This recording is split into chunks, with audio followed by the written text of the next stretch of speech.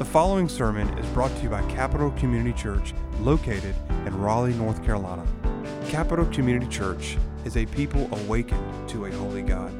If you are searching for a new church home, or from out of town looking for a church to worship with, or simply seeking for answers, please join us for worship at 10:45 a.m. every Sunday morning and 6 o'clock p.m. for our evening service.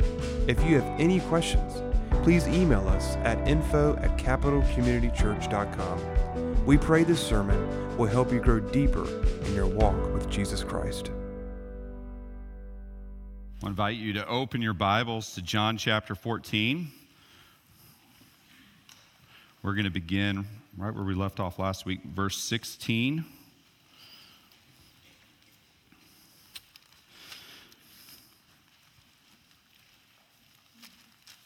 Let me remind you of the context. Jesus is in the upper room with his disciples. They're celebrating their final Passover.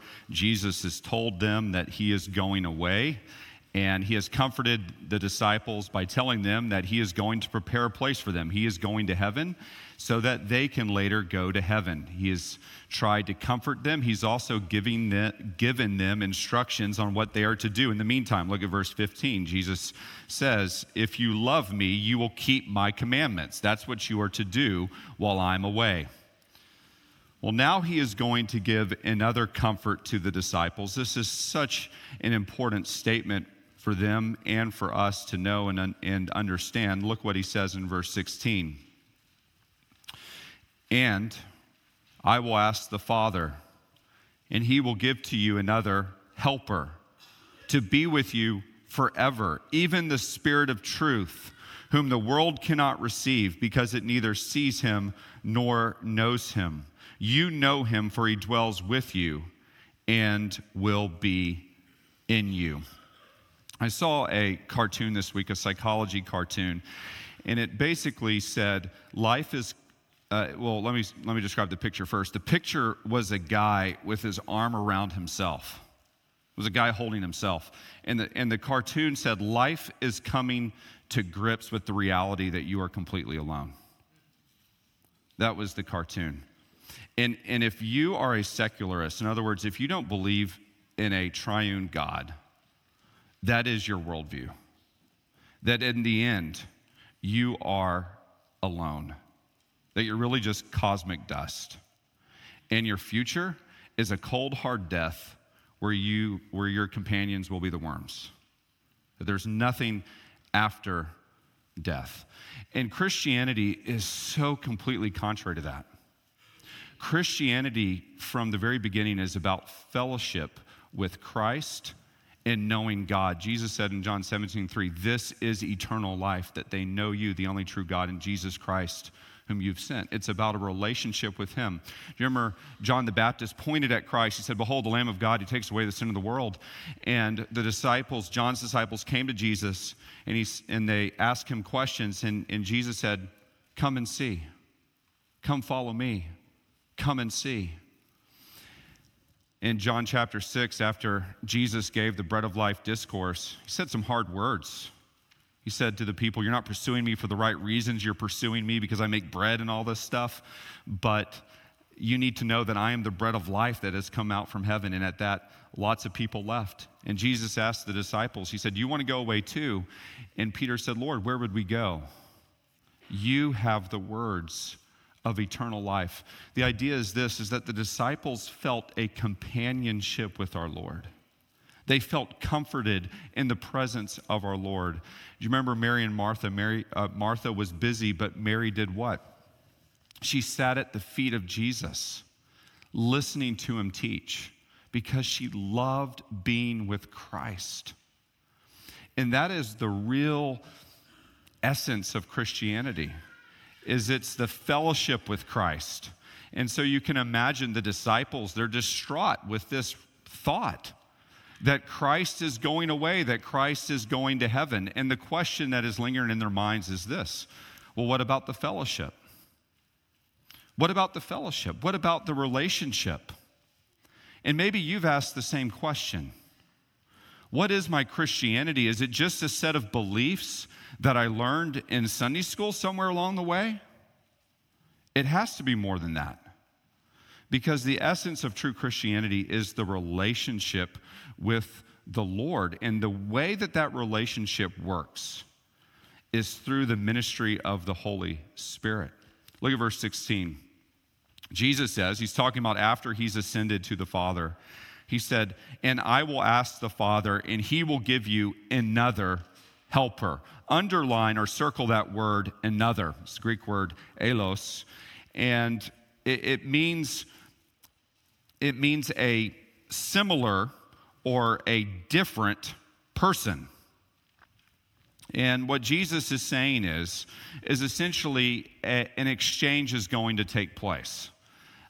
There's going to be a trading of spaces. When I was a kid, I used to watch wrestling. I'm talking about WWF, WWE. I used to think it was the real thing. You know, this is real.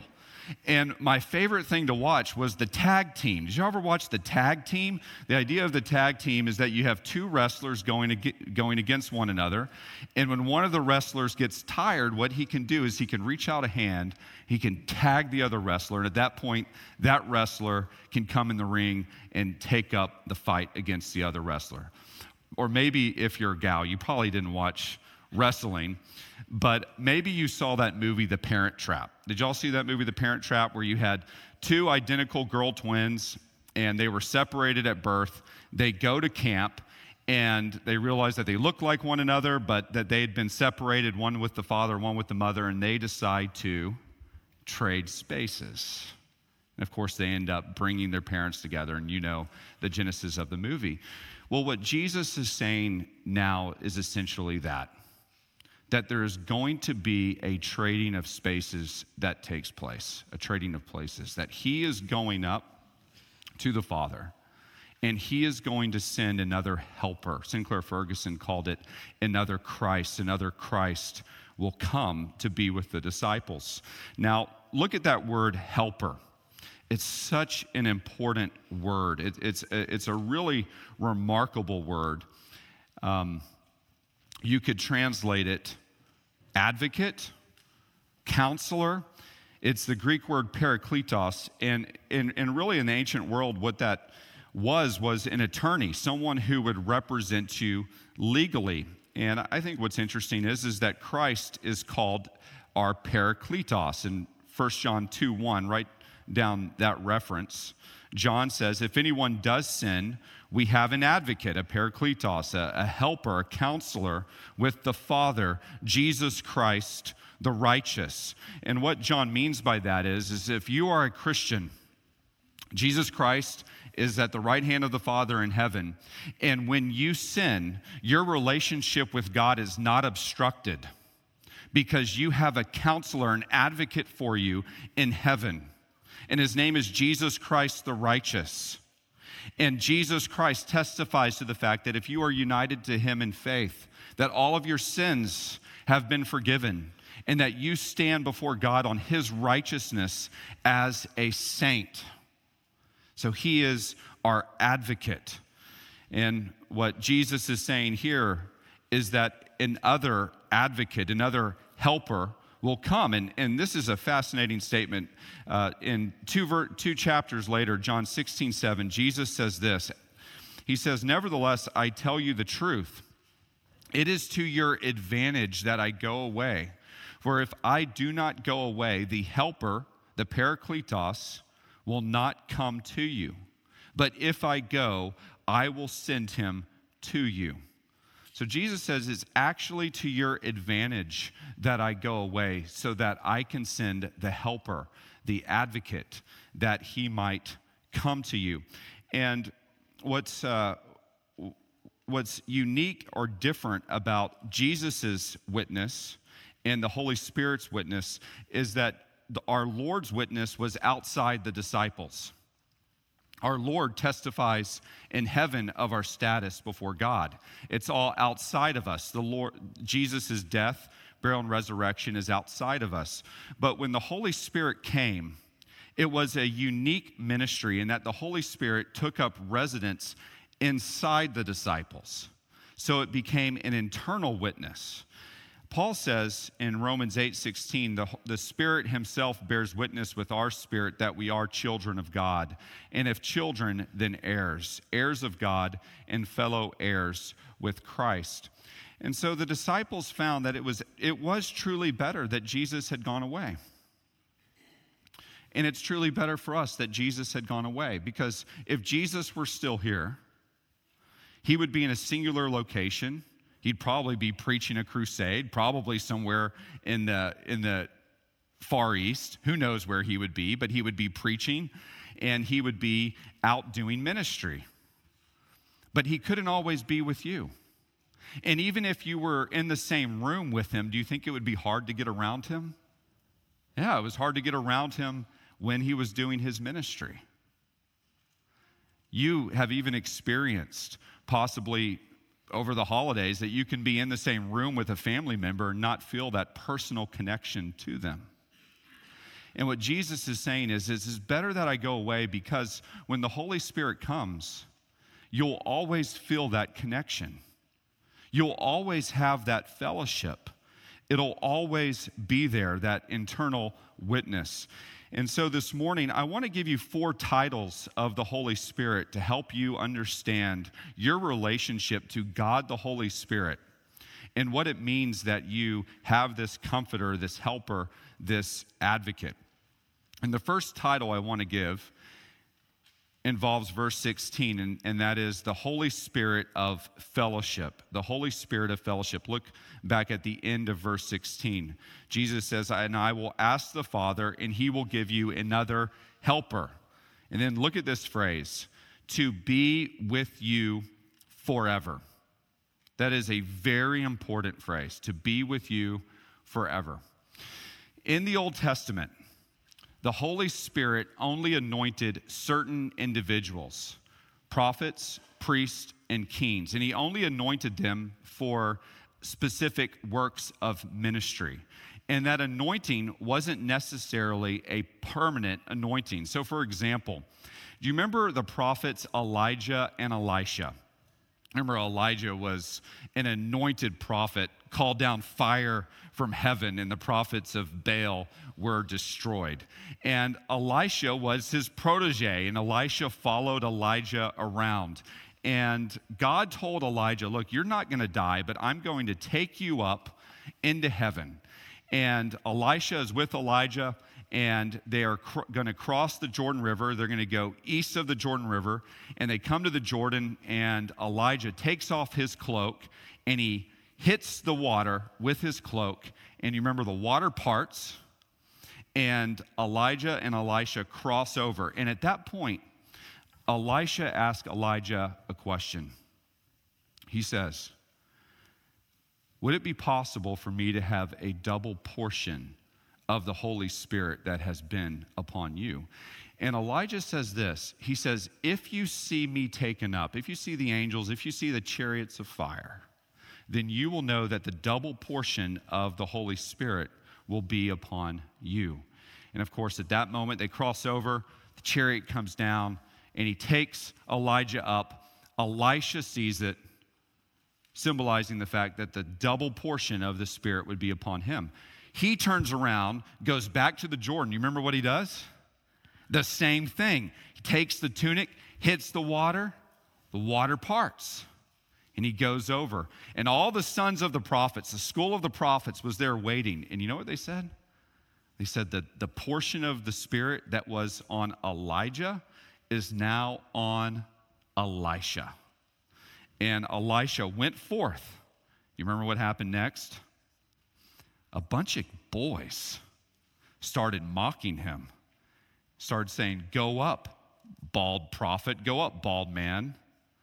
And Elisha announced a curse on them, and some she-bears came out and basically destroyed those boys. That's what happens when you mess with a man of God. We're starting a women's discipleship group here called the She-Bears, and we would like you to join that group. But the point is that the Holy Spirit was put on the prophets, was put on the priests, was put on the kings for very specific purposes. And if God was done with you for that purpose, what God would sometimes even do is withdraw or take away this Spirit's anointing. So with Saul, God had given Saul an anointing of the Spirit, but after Saul disobeyed, this is in 1 Samuel chapter 16, the Spirit of the Lord departed from Saul. And then when David sinned with Bathsheba and had Uriah killed, David prays, this is Psalm 51:11, "Cast me not away from your presence, and take not your Holy Spirit from me." So they knew and understood that the Holy Spirit was only given for a specific purpose in their ministry. But what the prophets said would happen in the future is something new would happen with the Messiah. And that is this, is that the Holy Spirit would not be given to only a select few, but that the Holy Spirit would be given to all believers. And this is Joel's prophecy, Joel 2:28. Joel says, "And it shall come to pass afterward that I will pour out my Spirit on all flesh. Your sons and your daughters shall prophesy. Your old men shall dream dreams, and your young men shall see visions. Even on the male and female servants in those days, I will pour out my Spirit." In other words, what Joel is saying is everyone will receive the unction of the Spirit. Well, what happened in Acts chapter 2 at Pentecost? The Holy Spirit comes down on everyone, not just the apostles, but everyone was prophesying. Everyone was speaking in tongues. The Holy Spirit had come on everyone without distinction. And moreover, once the Holy Spirit came and the Holy Spirit was received by faith, God's promise was that the Holy Spirit would never depart. Once you receive the Holy Spirit would never be taken away from you. Jot down this verse, Galatians 3:14. Paul says that we might receive the promised Spirit through faith. It was prophesied that the Holy Spirit would come and everyone who believed would receive the Holy Spirit permanently. Here's several implications. First, there is no second baptism of the Holy Spirit where you become a Christian and then later on receive the Holy Spirit at a later point in time. Once you become a believer, every single believer is baptized and indwelled by the person of the Holy Spirit. And what that means is this, is that your advocate, the Holy Spirit, is always with you. He is always with you. And therefore, your spiritual experience doesn't change. Whether you're in India or Raleigh, North Carolina, or Houston, Texas. I remember I was deployed to the East, and I remember sitting on a bullet train one time in Japan, one of those Shin trains. I just remember having my Bible open, and it struck me that my experience reading the Bible was the exact same there in Japan as it was growing up in Texas. Exact same experience. Same communion with the Holy Spirit. Why is that the case? Because the Holy Spirit, He's always with you. And therefore, with other believers, their spiritual experience is not all that different from yours. It's the same Holy Spirit. Whatever your situation, God the Holy Spirit is with you. And what a comfort that is as you face difficulties, suffering, disease, tragedy. We need to remember that the Holy Spirit is there to comfort you, even through your trials. Let me give you a quote from John Owen. Quote, he says, "The Comforter actually never leaves the believing soul with no comfort at all. A man may be in the dark under a cloud, refusing comfort and actually finding none and feeling none. But the Spirit is the source of all comfort, and in due time, His comfort will be felt." The Holy Spirit will comfort you, he's saying. You might be in the clouds. You might be in the dark. It might feel like the walls are caving in upon you. But if you're a Christian, the Holy Spirit, He will comfort you. He goes on to say, God promises that He will heal sinners and restore comfort to them. The Comforter, being sent and given, abides with the soul of believers and does not leave them. So when you're walking in the darkness, when you're walking through difficulty, seek God the Holy Spirit's help. Pray to the Holy Spirit. He's God. He's God just as much as the Father is God, just as much as the Son is God. Pray to the Holy Spirit. Ask him to help you. Ask him to strengthen you. Paul says in 2 Timothy 2:1, he says, "You, my child, Timothy, be strengthened by the grace that is in Christ Jesus." The Holy Spirit is constantly supplying the strength that you need to live the Christian life. Don't try to live the Christian life in your own strength. Seek the help of the Comforter and your advocate. So that's the first title that I want you to see of the Holy Spirit, that he is the Holy Spirit of fellowship. And the second is that he is the Holy Spirit of the truth. The Holy Spirit of the truth. Look at verse 17. Look at this title. Even the Spirit of truth. In the original Greek language, the word "the" is in front of truth. It's not just truth generically, it's the specific truth. It's the truth. And Jesus says, "Whom the world cannot receive because it neither sees him nor knows him." He says, "You know him, for he dwells with you and will be in you." When we talk about the truth, what do you think Jesus is talking about? Well, if you look up at verse 6, what does Jesus say? He says, "I am the way, the truth, and the life." The truth is the bedrock of all truth, the bedrock of all truth, the foundation of all truth. It's the doctrine of the Trinity. It's who Christ is, that Christ is the only way to God. It's Christ's atonement for our sins. It's those truths that hold up and sustain all other truths in your epistemology. How do you know that you exist? Because God exists, that God sustains all things. And Jesus says is that the Holy Spirit is the Spirit of the truth, that he is possessive of the truth, that the Holy Spirit, what he means by that is that the Holy Spirit is the witness to the truth. The Holy Spirit is the author of the Word of God. The Word of God is the truth. And every word of the Bible, every word of the Word of God is inspired by the Holy Spirit. This is what Peter says. This is 2 Peter 1:21. He says, "For no prophecy was ever produced by the will of man, but men spoke from God as they were carried along by the Holy Spirit." That's why when you read the Bible, there's congruency to it. That's why there's no contradictions in Scripture. That's why you have all these different human authors that wrote the Scriptures, but it all flows together. It's wedded together, and it's completely in harmony with itself. Every verse of Scripture, you might think that there's a contradiction, but there's not. And ultimately, all of Scripture testifies to the person of the Lord Jesus Christ. Jesus said to the disciples on the road to Emmaus in Luke 24:27, beginning with Moses and all the prophets, he interpreted to them in all the Scriptures the things concerning himself. So the Holy Spirit authored the Scriptures, and they all point to Christ, who is the truth. So not only does the Holy Spirit author the truth, but the Holy Spirit bears witness to the truth in our hearts.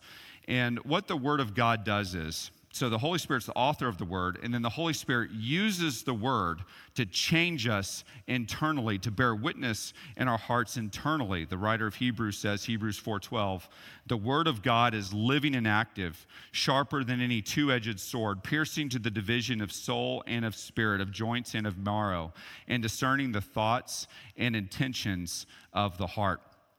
So the Holy Spirit is the Spirit of truth. What he uses in your life to change you is the truth.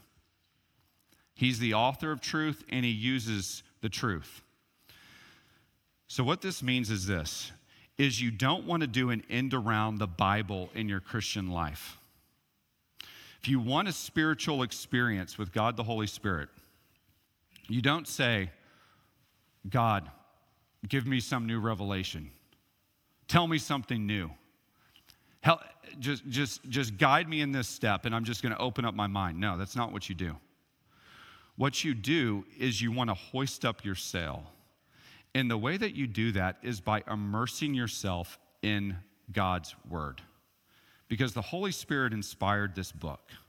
And so the more that you immerse yourself in the Word of God, the more that you come underneath the Word of God on Sundays, the more that you take up your Bible and read during the week, the more that you meditate on the Word of God, the more that you memorize it, the more that you journal it, the more that you go to Bible studies, the more that you're listening to a sermon while you're driving in the car, the more that your mind is washed in Scripture, the more ammo that the Holy Spirit has to use in your life. So you will begin to change when you immerse yourself in Scripture and say, God, use this word in my life to instruct me, to convict me. And guess what? God will do that. And God begins to change you through his word, through the inside out. Oftentimes, the problems with so many Christians in their spiritual life and the reason why they're not growing is because there's no word for the Holy Spirit to fan into flame. It's just, a bunch of VeggieTale videos or whatever. There's no substance of truth in your life for the Holy Spirit to use. And that's why so many Christians stay baby Christians for so long, is they become a believer, but then their interaction with the Word of God really doesn't begin. You begin to grow as you take this Word, you immerse yourself in it, and ask God, the Holy Spirit, to use it in your life. The same is true in churches, just like it's true in individuals. There's mature churches, and there's very immature churches. There's churches where people are immersed in the Word and have a desire to obey the Word.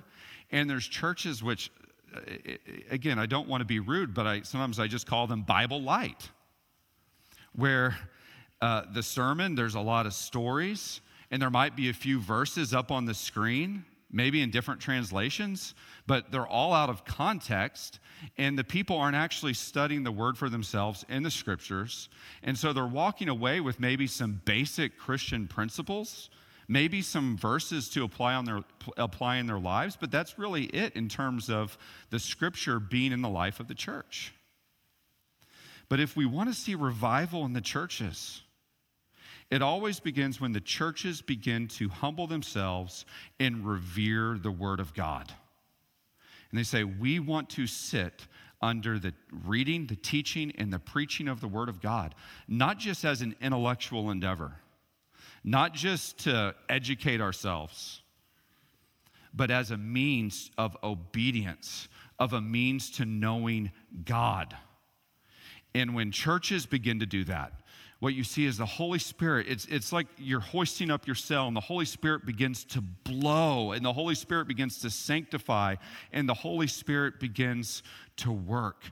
And so we as a church, that's why we want to put the Word of God central in every ministry, why we put the Word of God central in every worship service, because we're asking for the Holy Spirit to begin to use His Word, which He's authored, in our lives to do great work. Jesus said, sanctify them in the truth. Thy Word is truth.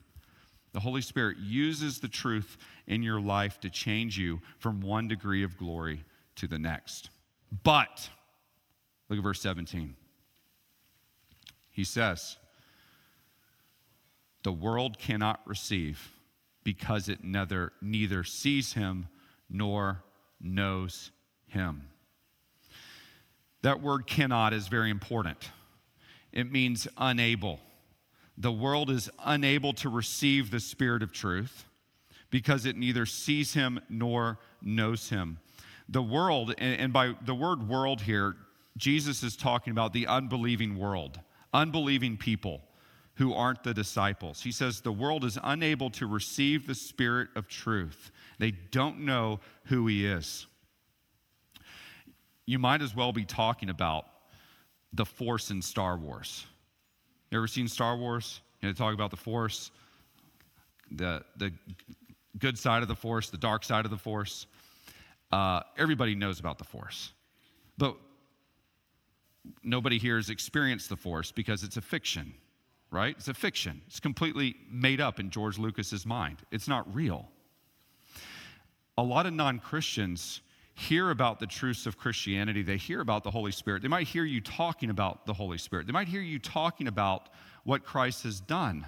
They might hear you talking about how you've trusted Christ in faith. But you know what it seems like to them? It seems like a fiction. Oh, it's great that you believe that. That's great for you. I see that you might believe that Jesus is the only way, but I don't believe that. They have no realization and no understanding of spiritual things.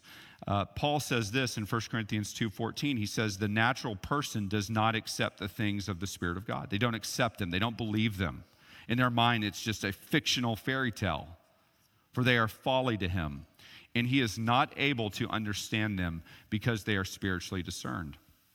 But the Holy Spirit, he's real. Jesus Christ, he's real. All of it, it's real. But to see it, what does Jesus say to Nicodemus in John 3? You must be born again. The only way for you to see spiritual things is to have spiritual eyes. The only way for you to have spiritual eyes is for you to be born again. Jesus says, truly, truly, I say to you, unless one is born again, he cannot see the kingdom of God. Unless you are born again, you will not understand spiritual things. I once heard Tommy Nelson say it's like Narnia. Do you remember the wardrobe that the children went through? They go through the wardrobe, they go out the back, and what happens? There's a whole new world. There's a whole new world. But the only way into that world was through that wardrobe in the back of that bedroom. And that's what the Christian life is like. When you become a Christian, you start seeing and understanding spiritual things that you never saw and understood before. You understand why fornication is sin. You understand what Christ has done. You understand the nature of forgiveness. You start understanding the doctrine of the Trinity. You start rejoicing in these things. You start understanding the importance of the church. You never understood the church before. You might have thought, I don't know why I'm being dragged to church every Sunday by my parents. It's just a complete waste of time. But then when you're born again, you start to love it. You start to cherish the fellowship because everything's changed. You've gone through the wardrobe. But the unbeliever, coming to Christ and the need for the new birth grates against their conscience because of the reality of their sin. Jesus said, or John said in John 3:19, this is the judgment. The light has come into the world, and people love the darkness rather than the light because their works were evil. So the unbeliever grates against this reality, that there is such a thing as sin, that Christ died for their sins, and that they must humble themselves and receive Christ as both Savior and Lord. That message is unpopular. Think about it. Because it says we're all sinners. And particularly, Christ as Lord calls us to live holy lives. Specifically in the area of our marriage and our sexuality. Let's be honest, that is the point where our culture has most thrown off the shackles of Christ's lordship. That's the point where they say, we want to do whatever we feel like doing. And Christ cannot demand that this be called sin, and Christ cannot demand that I repent of this and come to him. But coming to the reality of our sin and who Christ is as Savior and Lord is the first step in terms of being born again. So, first, he is the Holy Spirit of fellowship. Second, he is the Holy Spirit of truth. Third, he is the Holy Spirit of Christ. Look at the last part of verse 17. This is really interesting. This is really fascinating. Jesus says, you know him. You know the Holy Spirit, for he dwells with you and he will be in you. Jesus tells the apostles that they know the Holy Spirit because they have seen him. Now, the prophet Isaiah had prophesied that the Holy Spirit would come upon the Lord, would anoint the Lord. And in fact, that's what happened throughout our Lord's ministry. Do you remember when Jesus was baptized by John? The person of the Holy Spirit came down on the Lord in the form of a dove. And throughout Jesus' ministry, the Holy Spirit anointed him without measure. And he did the miracles, he did all of his teaching, he did all of his works in the power and the anointing of the Holy Spirit. So look at this phrase, you know him, for he dwells with you. Jesus is looking at his disciples and he says, you know the person of the Holy Spirit because you've seen him. You've seen him anoint me throughout my ministry. He's my Spirit. And for that reason, he's called the Holy Spirit of Christ. Let me give you some cross references. In Galatians 4:6, Paul says, God has sent the Spirit of his Son into our hearts, crying, Abba, Father. In Philippians 1:19, Paul says, for I know that through your prayers and the help of the Spirit of Jesus Christ, this will turn out for my deliverance. The Holy Spirit is the Spirit of Christ because the Holy Spirit is sent by Christ, and the Holy Spirit was the one who anointed Christ throughout his ministry. And look what Jesus says there at the end. He says, he dwells with you now on my person, but he says, he will be in you. He will be in you. Underline that phrase. That is such an important phrase. The Holy Spirit's ministry in the new covenant will be to reside and make his home inside the soul of Christ's disciples. In the Old Testament, where did the Holy Spirit reside? The temple. The testimony of the Old Testament priests is that there was a constant flame above the temple. And that flame represented the Holy Spirit's presence. So if you wanted to meet with God, you would go up to the temple, and before that, the tabernacle.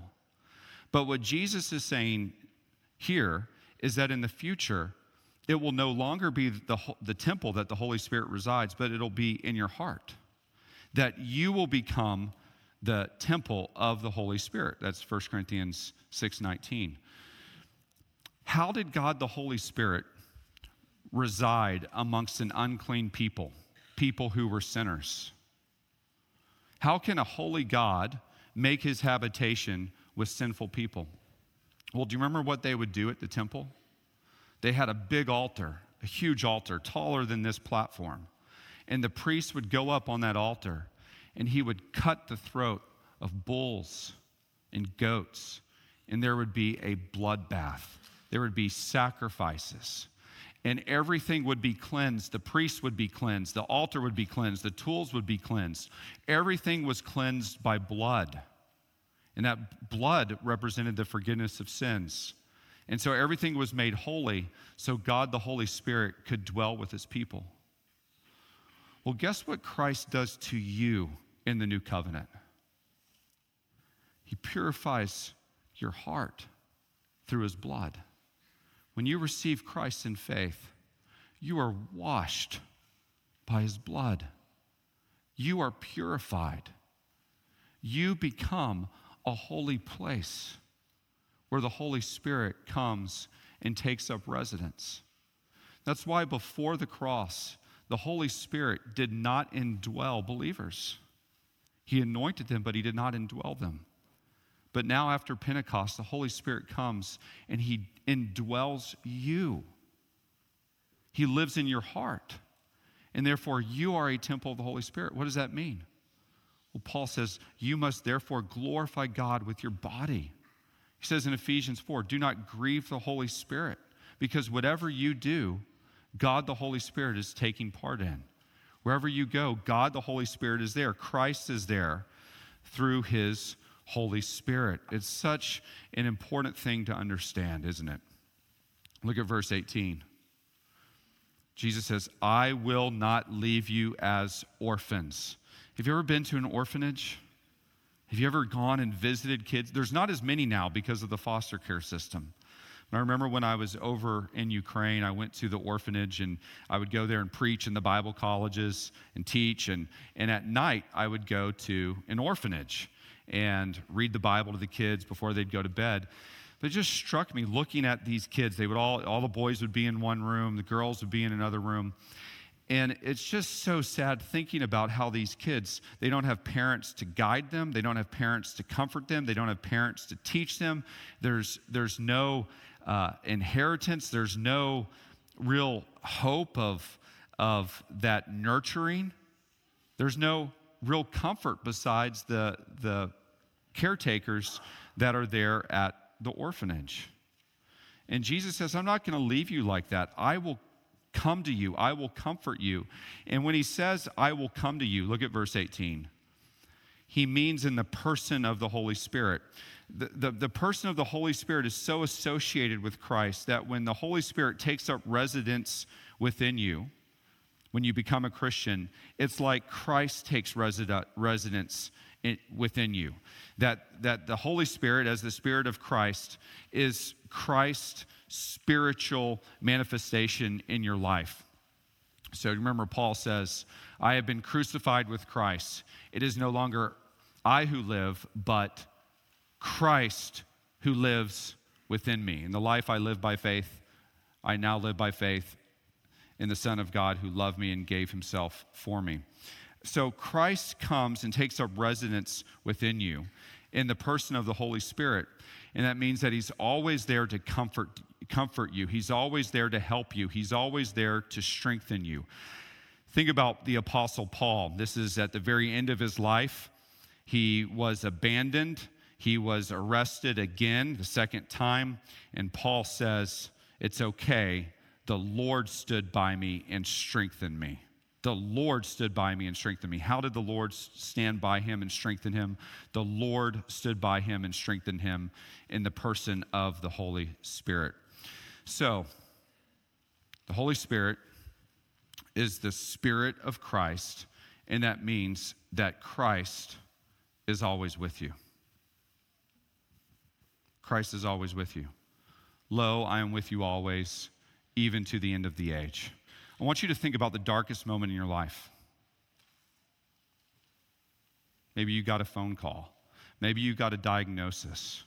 Maybe you saw somebody that you cherish die. Think about the darkest moment in your life. If you were a Christian, Christ was there. And he was comforting you, strengthening you. Think about the greatest moments in your life. When you were married,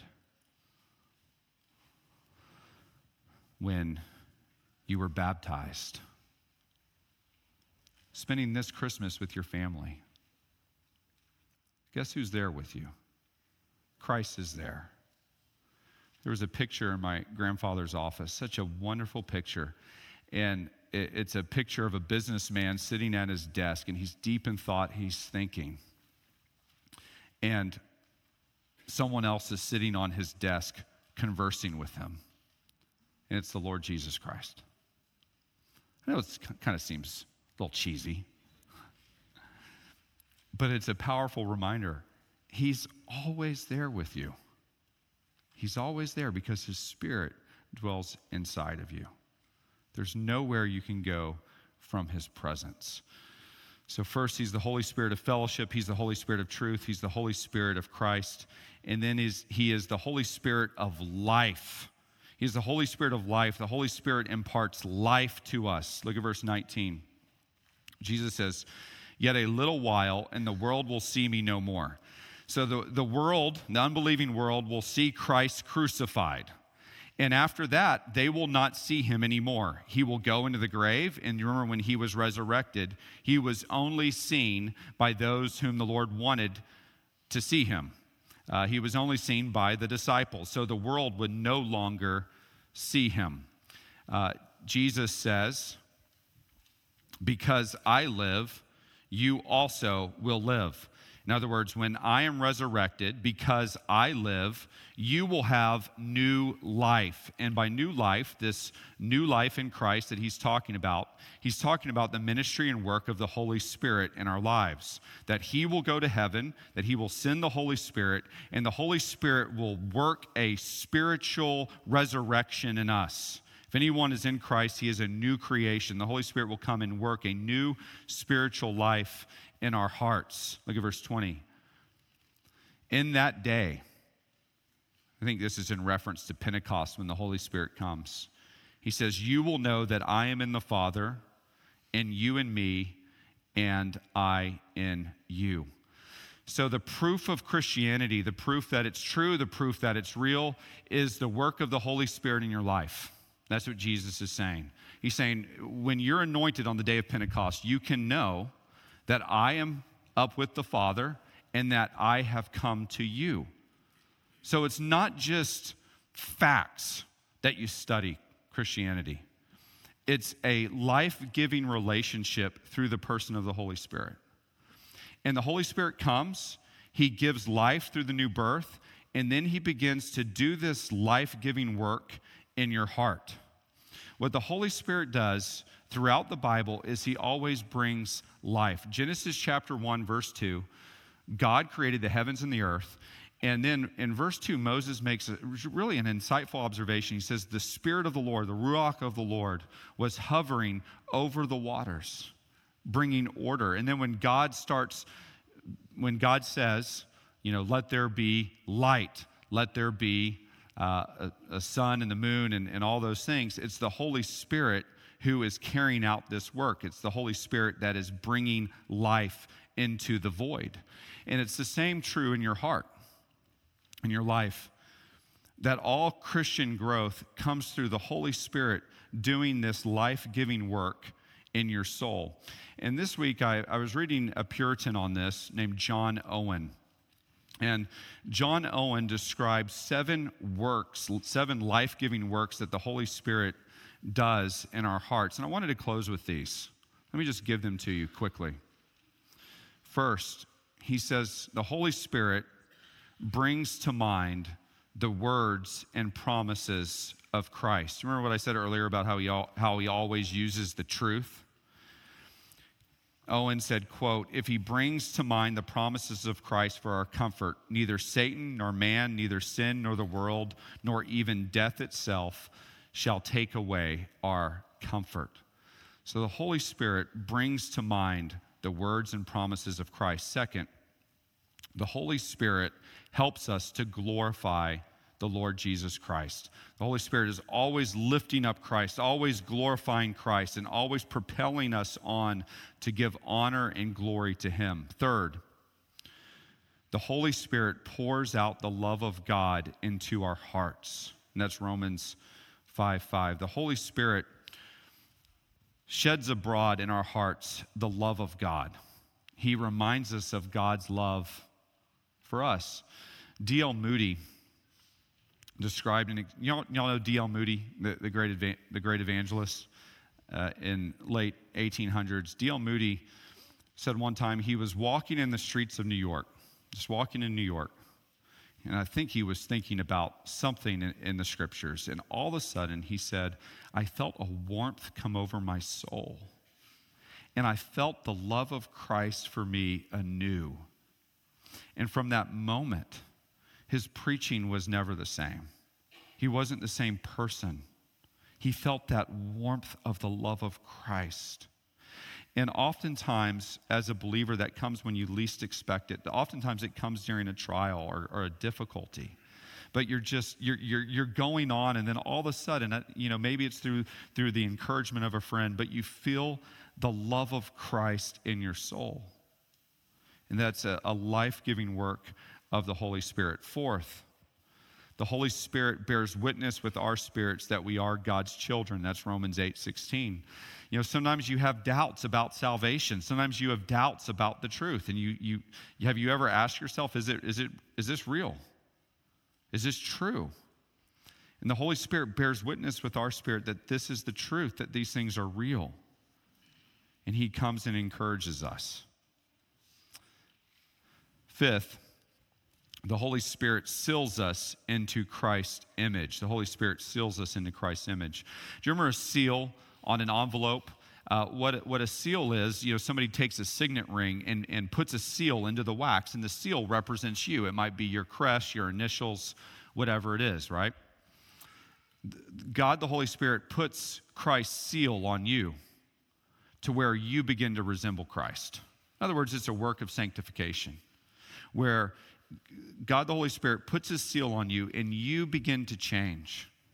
You begin to become more conformed to the image of Christ. You begin to look more and more like Christ.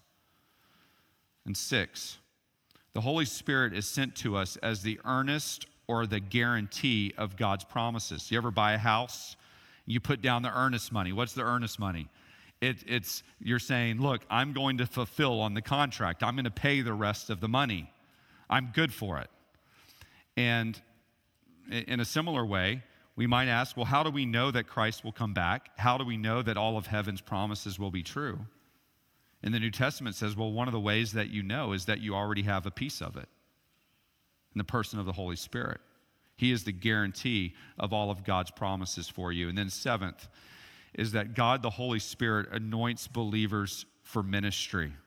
Have you ever faced a task where you've tried to minister and do something and it's just been difficult, it's just been hard, and you've been pushing and it's just not coming easy? If you've served the Lord long enough, everybody here has experienced that, where it seems like you're hitting a wall and it's just so challenging. But what God the Holy Spirit does is he comes and it's almost like you have eagle's wings. He lifts you up. Remember what Paul says? He says, I can do all things through Christ who strengthens me. When the Holy Spirit anoints you for ministry, you can minister in a way that you never thought possible, with a unique spiritual power that you never knew that you possessed. And it's his power. And that's why Paul says, he says, the more that I can get out of the way, the more the Holy Spirit can be great in me. Remember, he says, when I am weak, then I am strong. The moments that I'm the weakest is the moments that the Holy Spirit is often the strongest in my life. So the Holy Spirit comes and he anoints you for ministry. And just one challenge here, if you're not serving in the body, I don't care if it's pouring coffee or putting the little donuts in the cup, or if you're not serving, then you're really not making yourself available to the Holy Spirit's anointing. You want to you might say, I don't think I can do that. I don't think I can do that ministry. I don't think I can serve in that way. Well, guess what? That's right where God wants you. Because now you're ready to rely on his power and his strength. And the Holy Spirit will give that life to you so that you're able to serve in the power and unction of the Holy Spirit. So he enables the Christian life. He is the Spirit of life. He is the Spirit of Christ. He is the Spirit of truth. And he is the Spirit of our fellowship. Praise be to God. Christ has not left us as orphans. He has given us another comforter. Let's pray. Heavenly Father, Lord, we thank you for these truths. We thank you for the comforter that you have given, the Holy Spirit, that through the Holy Spirit that we have the essence of the Christian life, that the Christian life is alive, that it's a relationship because we can know you wherever we go, that we have the Spirit of truth within us, bringing us back to the truth, testifying to the truth, exhorting our minds, encouraging us with the truth, that we have the Spirit of Christ, that we can be with Christ and have fellowship with Christ wherever we go, whether it's on the mission field or here, that the Spirit of Christ is with us, that you are with us always, and that wherever we go, that you are giving us life to our mortal bodies, that you are conforming us more into the image of Christ, that you are anointing us for ministry, that you are reminding us of the promises that are ours in heaven, that you are bearing witness with our spirit that we are your children, that we have this assurance, and that you are imploring us and pressing us on to glorify you. We thank you for this wonderful reality of the Holy Spirit, and may we honor and glorify you in him. In Christ's name, amen. Thanks for listening. For more sermons, information, and events, check out our website at capitalcommunitychurch.com.